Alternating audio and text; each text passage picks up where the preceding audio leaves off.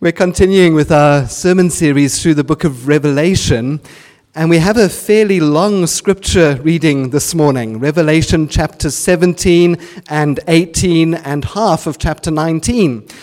I had thought of asking you to read this for homework, but then I recalled the main key verse of our series, chapter 1 and verse 3, where John says, "Blessed is the one who reads the words of this prophecy, and blessed are those who hear it and take to heart what is written in it, because the time is near." And so simply reading and listening and taking to heart God's word this morning will bring its own blessing today. And anything that I might have to add after that will definitely be a secondary blessing. The main point is to read it and listen to it and take it to heart. The passage is actually fairly straightforward to understand. And just to anticipate ourselves slightly, John is speaking about the Roman Empire and its emperors and rulers, but he's also describing any nation or individual or society that raises itself up against God. So let's dive straight in though. Revelation 17 verse 1 to chapter 19 and verse 10. John writes, "One of the seven angels who had the seven bowls came and said to me, 'Come, I will show you the punishment of the great prostitute who sits on many waters. With her the kings of the earth committed adultery, and the inhabitants of the earth were intoxicated with the wine of her adulteries.' Then the angel carried me away in the spirit into a desert. There I saw a woman sitting on a scarlet beast that was covered with blasphemous names and had 7 heads and 10 horns. The woman was dressed in purple and scarlet and was glittering with gold, precious stones, and pearls. She held a golden cup in her hand filled with abominable things and the filth of her adulteries. This title was written on her forehead: Mystery, Babylon the Great, the mother of prostitutes and of the abominations of the earth. I saw that the woman was drunk with the blood of the saints, the blood of those who bore testimony to Jesus. When I saw her, I was greatly astonished. Then the angel said to me, 'Why are you astonished? I will explain to you the mystery of the woman and of the beast she rides, which has the 7 heads and the 10 horns. The beast which you saw once was, now is not, and will come up out of the abyss and go to his destruction. The inhabitants of the earth, whose names have not been written in the book of life from the creation of the world, will be astonished when they see the beast, because he once was, now is not, and yet will come.' This calls for a mind with wisdom. The 7 heads are 7 hills on which the woman sits. There are also 7 kings. 5 have fallen. One is, the other has not yet come. But when he does come, he must remain for a little while. The beast who once was and now is not is an 8th king. He belongs to the 7 and is going to his destruction. The 10 horns you saw are 10 kings who have not yet received a kingdom, but who for 1 hour will receive authority as kings along with the beast. They have one purpose and will give their power and authority to the beast. They will make war against the Lamb, but the Lamb will overcome them because he is Lord of lords and King of kings. And with him will be his called, chosen, and faithful followers." Then the angel said to me, "The waters you saw where the prostitute sits are peoples, multitudes, nations, and languages. The beast and the 10 horns you saw will hate the prostitute. They will bring her to ruin and leave her naked. They will eat her flesh and burn her with fire, for God has put it into their hearts to accomplish his purpose by agreeing to give the beast their power to rule until God's words are fulfilled. The woman you saw is the great city that rules over the kings of the earth." After this I saw another angel coming down from heaven. He had great authority, and the earth was illuminated by his splendor. With a mighty voice he shouted, "Fallen, fallen is Babylon the Great. She's become a home for demons and a haunt for every evil spirit, a haunt for every unclean and detestable bird. For all the nations have drunk the maddening wine of her adulteries. The kings of the earth committed adultery with her, and the merchants of the earth grew rich from her excessive luxuries. Then I heard another voice from heaven say, "Come out of her, my people, so that you will not share in her sins, so that you will not receive any of her plagues, for her sins are piled up to heaven, and God has remembered her crimes. Give back to her as she has given. Pay her back double for what she has done. Mix her a double portion from her own cup. Give her as much torture and grief as the glory and luxury she gave herself. In her heart she boasts, 'I sit as queen. I am not a widow, and I will never mourn.' Therefore in one day her plagues will overtake her, death, mourning, and famine. She will be consumed by fire, for mighty is the Lord God who judges her. When the kings of the earth who committed adultery with her and shared her luxury see the smoke of her burning, they will weep and mourn over her. Terrified at her torment, they will stand far off and cry, 'Woe, woe, O great city, O Babylon, city of power! In 1 hour your doom has come.' The merchants of the earth will weep and mourn over her because no one buys their cargoes anymore. Cargoes of gold, silver, precious stones and pearls, fine linen, purple, silk and scarlet cloth, every sort of citron wood and articles of every kind made of ivory, costly wood, bronze, iron and marble, cargoes of cinnamon and spice, of incense, myrrh and frankincense, of wine and of olive oil, of fine flour and wheat, cattle and sheep, horses and carriages, and the bodies and souls of men. They will say, 'The fruit you longed for is gone from you. All your riches and splendor have vanished, never to be recovered.' The merchants who sold these things and gained their wealth from her will stand far off, terrified at her torment. They will weep and mourn and cry out, 'Woe, woe, O great city, dressed in fine linen, purple and scarlet, and glittering with gold, precious stones and pearls. In 1 hour, such great wealth has been brought to ruin.' Every sea captain and all who travel by ship, the sailors and all who earn their living from the sea will stand far off. When they see the smoke of her burning, they will exclaim, 'Was there ever a city like this great city?' They will throw dust on their heads and with weeping and mourning cry out, 'Woe, woe, O great city, where all who had ships on the sea became rich through her wealth. In 1 hour she has been brought to ruin. Rejoice over her, O heaven. Rejoice, saints and apostles and prophets. God has judged her for the way she treated you.' Then a mighty angel picked up a boulder the size of a large millstone and threw it into the sea and said, 'With such violence the great city of Babylon will be thrown down, never to be found again. The music of harpists and musicians, flute players and trumpeters will never be heard in you again. No workman of any trade will ever be found in you again. The sound of a millstone will never be heard in you again.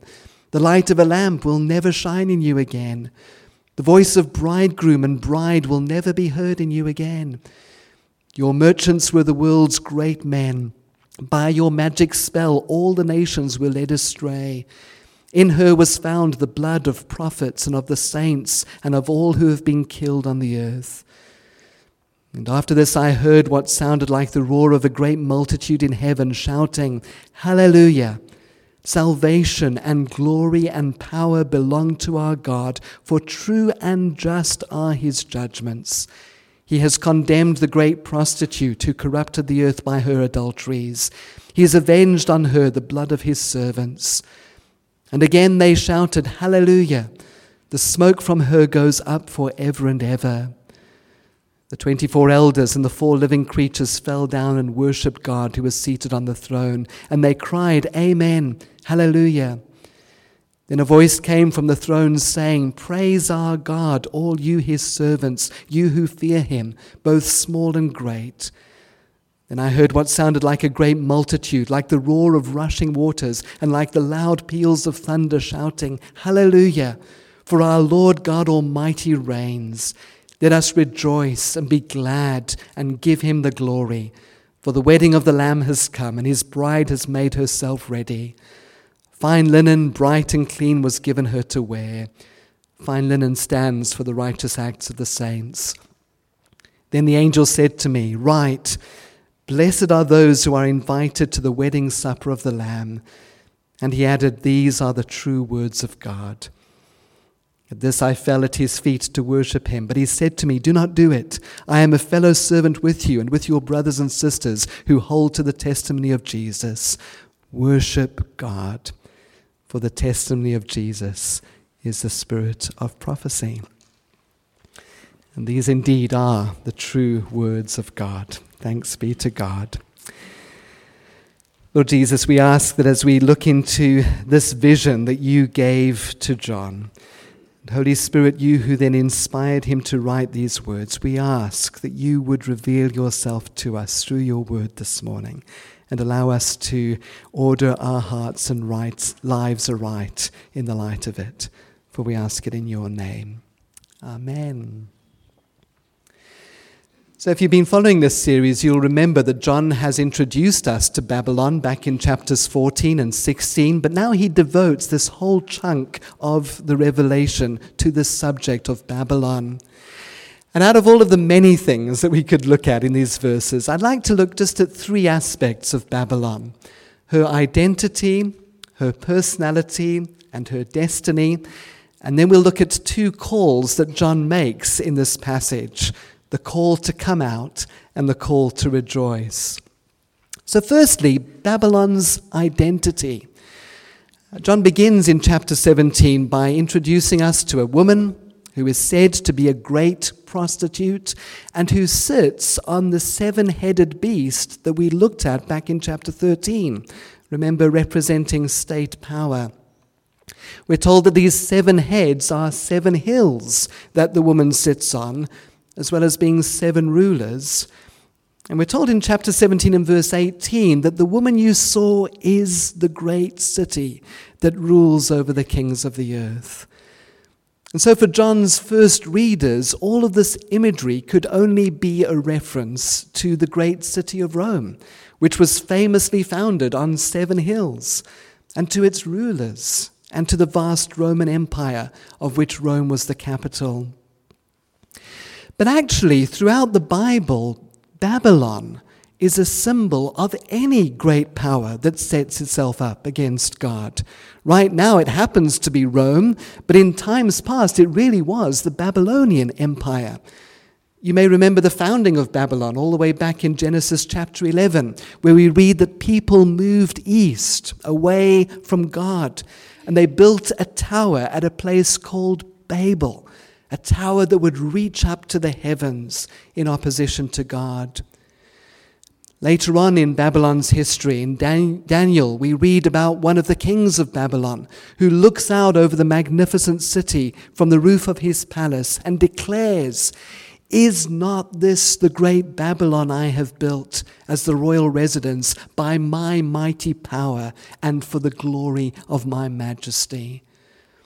And so in time, God brings down the nation of Babylon. Babylon becomes a symbol for all God-opposing, God-denying nations. And John here uses words from Isaiah and from Jeremiah that speaks about the destruction of a nation that opposed God. But Babylon is not simply a symbol of nations of the past or even of the present, Rome, but of nations in the future too. Notice that Babylon is described as the mother of prostitutes, that there will be other great prostitutes that come after her in the future. As we saw, the beast was, now is, and is yet to come. He keeps on repeating. He keeps on rising up in opposition to God. Just when you've got rid of one tyrant and one great nation, another comes in its place. And of course, it's not just nations or individuals that can rise up in opposition to God, but entire cultures and societies. So that, as Pastor Darrell Johnson puts it in his commentary, it's still possible to wake up one morning and discover that you're living in Babylon. So let's move on, secondly, then, and look at Babylon's personality. Because I think that as we look at these characteristics that John gives us of this woman, of God-opposing societies, I think it will reveal to us that you and I do live in Babylon. Firstly, Babylon is characterized by godlessness, as symbolized by adultery and idolatry. So in chapter 17 and verse 2, we read that with her the kings of the earth committed adultery, and the inhabitants of the earth were intoxicated with the wine of her adulteries. How do you commit adultery with the Roman Empire? Well, in simple terms, what is happening here is that the nations of the world are going after Babylon, after Rome, wanting to be with her, wanting to be like her. They're giving to Rome an allegiance that is due to God alone. Instead of pursuing God and seeking first his kingdom, the nations of the world are going after the wealth and the luxury and the values of Rome. On another level, you'll remember that when Rome took over another nation, or when the nations sought to align themselves with Rome, they were required to worship the gods of Rome. And John is writing at a time when the emperors of Rome are being treated as God. The current emperor, Domitian, is proclaiming himself our Lord and God. God-opposing societies are godless in that they both push out the one true God and set themselves up as God instead. The reason that the nations of the world go after Babylon is because of her second characteristic, her seductive attractiveness. In chapter 17 and verse 4, we read that the woman was dressed in purple and scarlet, and was glittering with gold, precious stones and pearls. She held a golden cup in her hand. Rome looked so splendid and grand and attractive. But read on. John says she held a golden cup in her hand filled with abominable things and the filth of her adulteries. And while Rome was splendid and powerful on the outside, she was morally bankrupt. George Caird says in his commentary, in this verse, the magic is broken. The fairy godmother who has put her spell on the whole world through the brilliance of her appearance and the munificence of her presence is revealed as the old witch. Thirdly, Babylon is characterized by antagonism towards and persecution and killing of the people of God. So chapter 17 and verse 6, I saw that the woman was drunk with the blood of the saints, the blood of those who bore testimony to Jesus. The persecution of God's people has been a major theme right the way through the book of Revelation. Because if Babylon pushes away God and sets herself up as God, then she cannot tolerate people who remain faithful to the one true God. And John's readers are experiencing that. They're about to face persecution and death for saying Jesus is Lord. And still today, all over the world, we have brothers and sisters who are imprisoned and tortured and killed for their faith right now today. But beyond that, as we saw in a previous sermon, within our own society, we see a rise in militant atheism and secularism and relativism that demands conformity and punishes those who do not conform, so that more and more Christians who express their beliefs risk losing friends, losing a promotion, losing their job. Fourth, we see in Babylon a greedy materialism. Chapter 18, verse 3. The kings of the earth committed adultery with her, and the merchants of the earth grew rich from her excessive luxuries. And in chapter 18 and verse 12, we read about the immense luxuries of the merchants, cargoes of gold and silver and precious stones and pearls, fine linen, purple silk, scarlet cloth, every sort of citron wood, articles of every kind made of ivory, costly wood, bronze, iron and marble, etc. The ancient writers have recorded for us the tremendous volume of trade that Rome engaged in with the surrounding nations, as well as the wealth that it brought in through taking over other nations.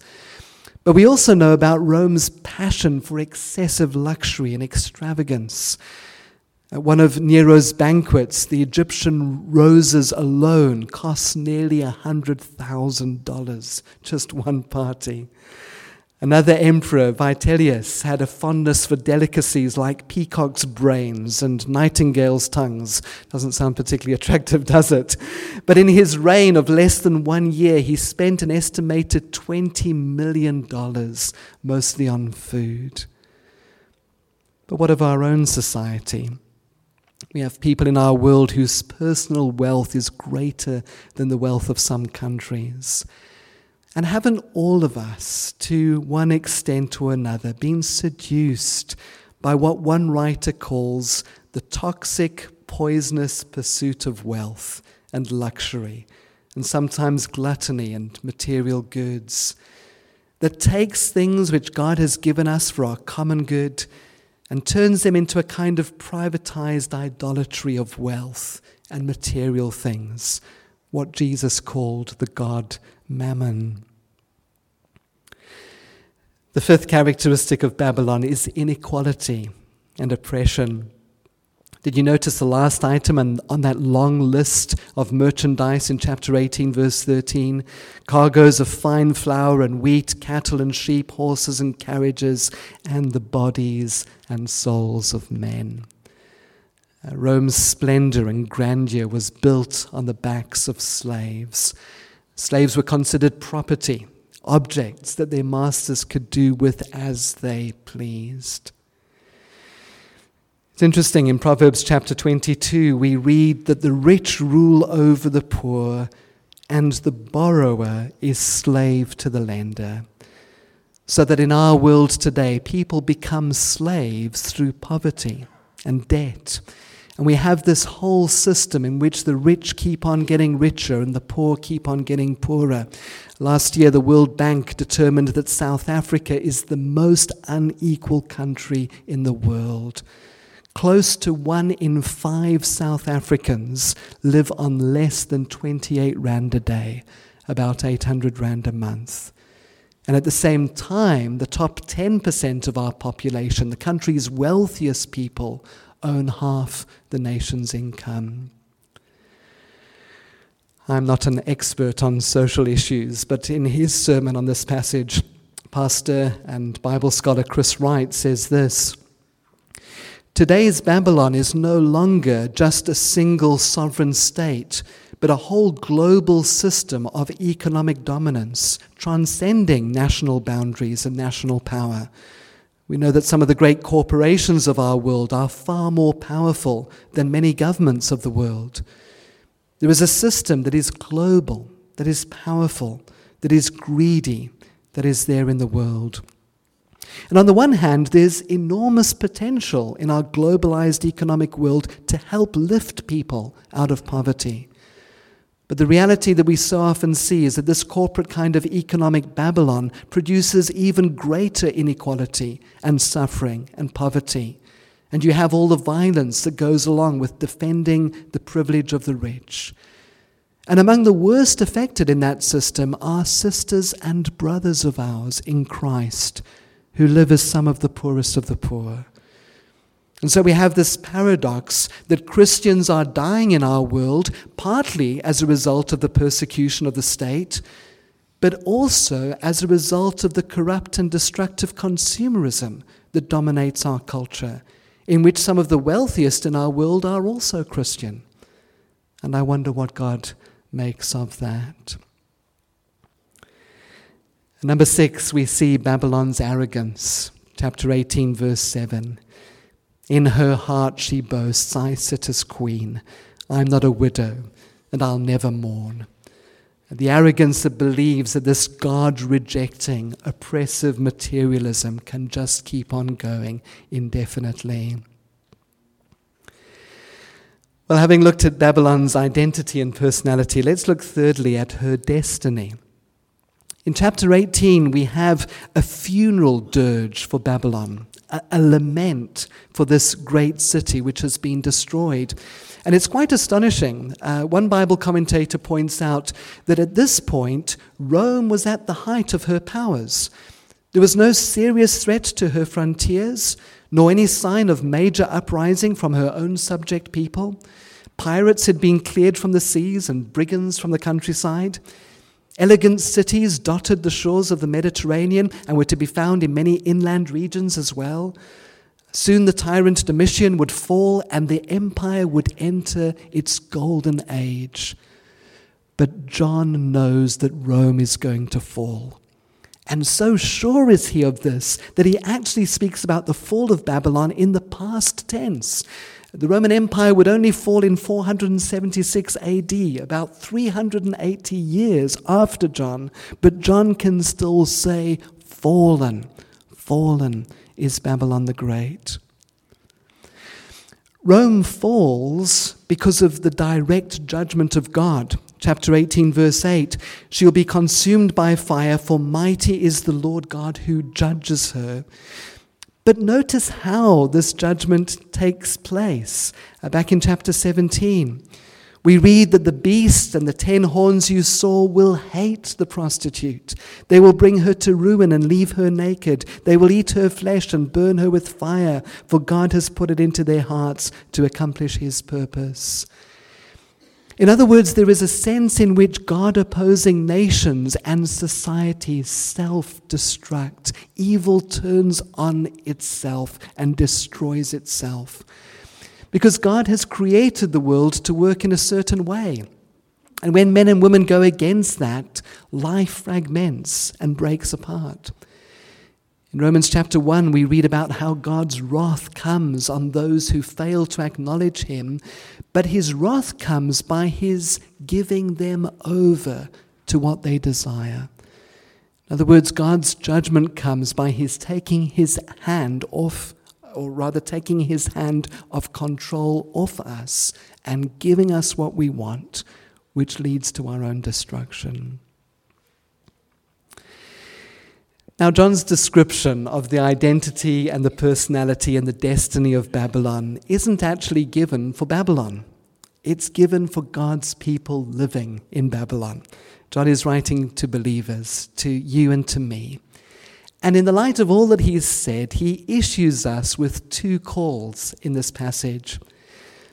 Firstly, there's the call to come out in chapter 18, verses 4 and 5.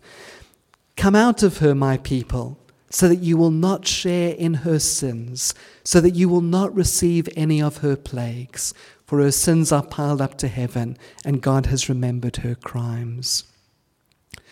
This was the call to Israel living in Babylon. When Babylon was about to be destroyed, Jeremiah said, come out from her so that you will not be destroyed. And the call comes again, come out of her. But the question is, where are we to go? Our world has become Babylon. How can we escape? Well, John isn't promoting escapism or isolation, but he is promoting distinctiveness. In that often used phrase, he's calling us to be in the world, but not of the world. John himself wrote in 1 John chapter 2, do not love the world or anything in the world. If anyone loves the world, the love of the Father is not in them. For everything in the world, the cravings of sinful man, the lust of his eyes, the boasting of what he has and does, comes not from the Father, but from the world. The world and its desires pass away, but whoever does the will of God lives forever. And James is even more stark, and he says, don't you know that friendship with the world is hatred towards God? And he speaks of it in terms of adultery. As one writer puts it, we need to come out of the world in the sense of having a mental, moral, spiritual resistance and rejection of the values of consumerism of our culture. We're to serve God, not mammon. And that will mean that we are alert to the lies that underlie so much advertising, that we resist the seductive nature of consumerism and shopping malls and everything else, that we're content with sufficient and not the greed of always wanting more. It's such a difficult thing to do, but we're to be different to the world around us. In fact, Paul writes in the book of Romans, and he says, don't be conformed to the pattern of the world, but be transformed by the renewing of your mind. And so we spend time in God's Word, reading about God's values and the things that God's love, which over time hopefully displaces the messages that we're getting from the Word, from the world rather. When we spend time in God's Word, we begin to take on some of His values. And so the question is, how much television and advertising am I watching? How much of the world's values am I incorporating? And how much time am I spending in God's Word, valuing the things that He loves? So we're called to come out, and secondly, we're called to rejoice. Chapter 18, verse 20. Rejoice over her, O heaven.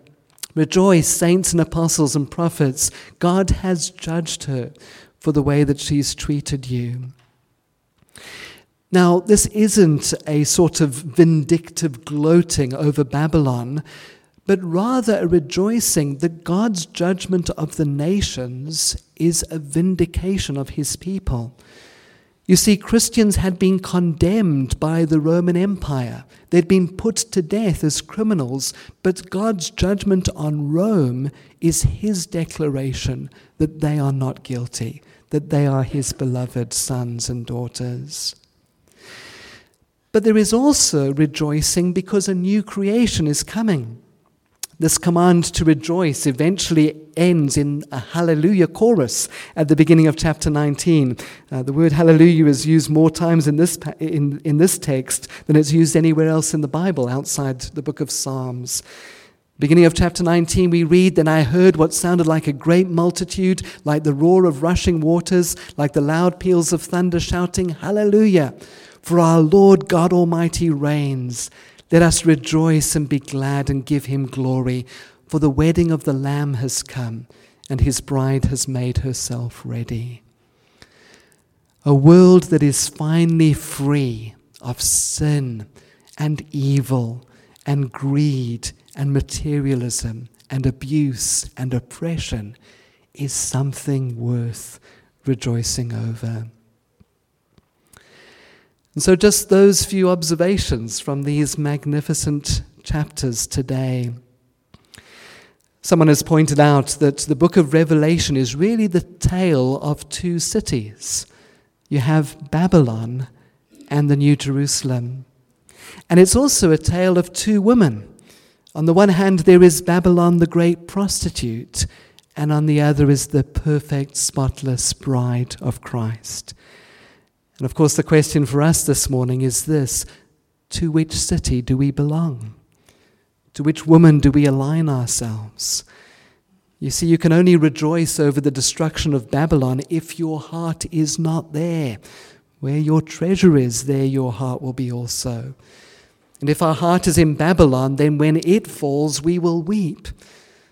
But the Bible calls Christians to consider themselves foreigners and aliens on earth.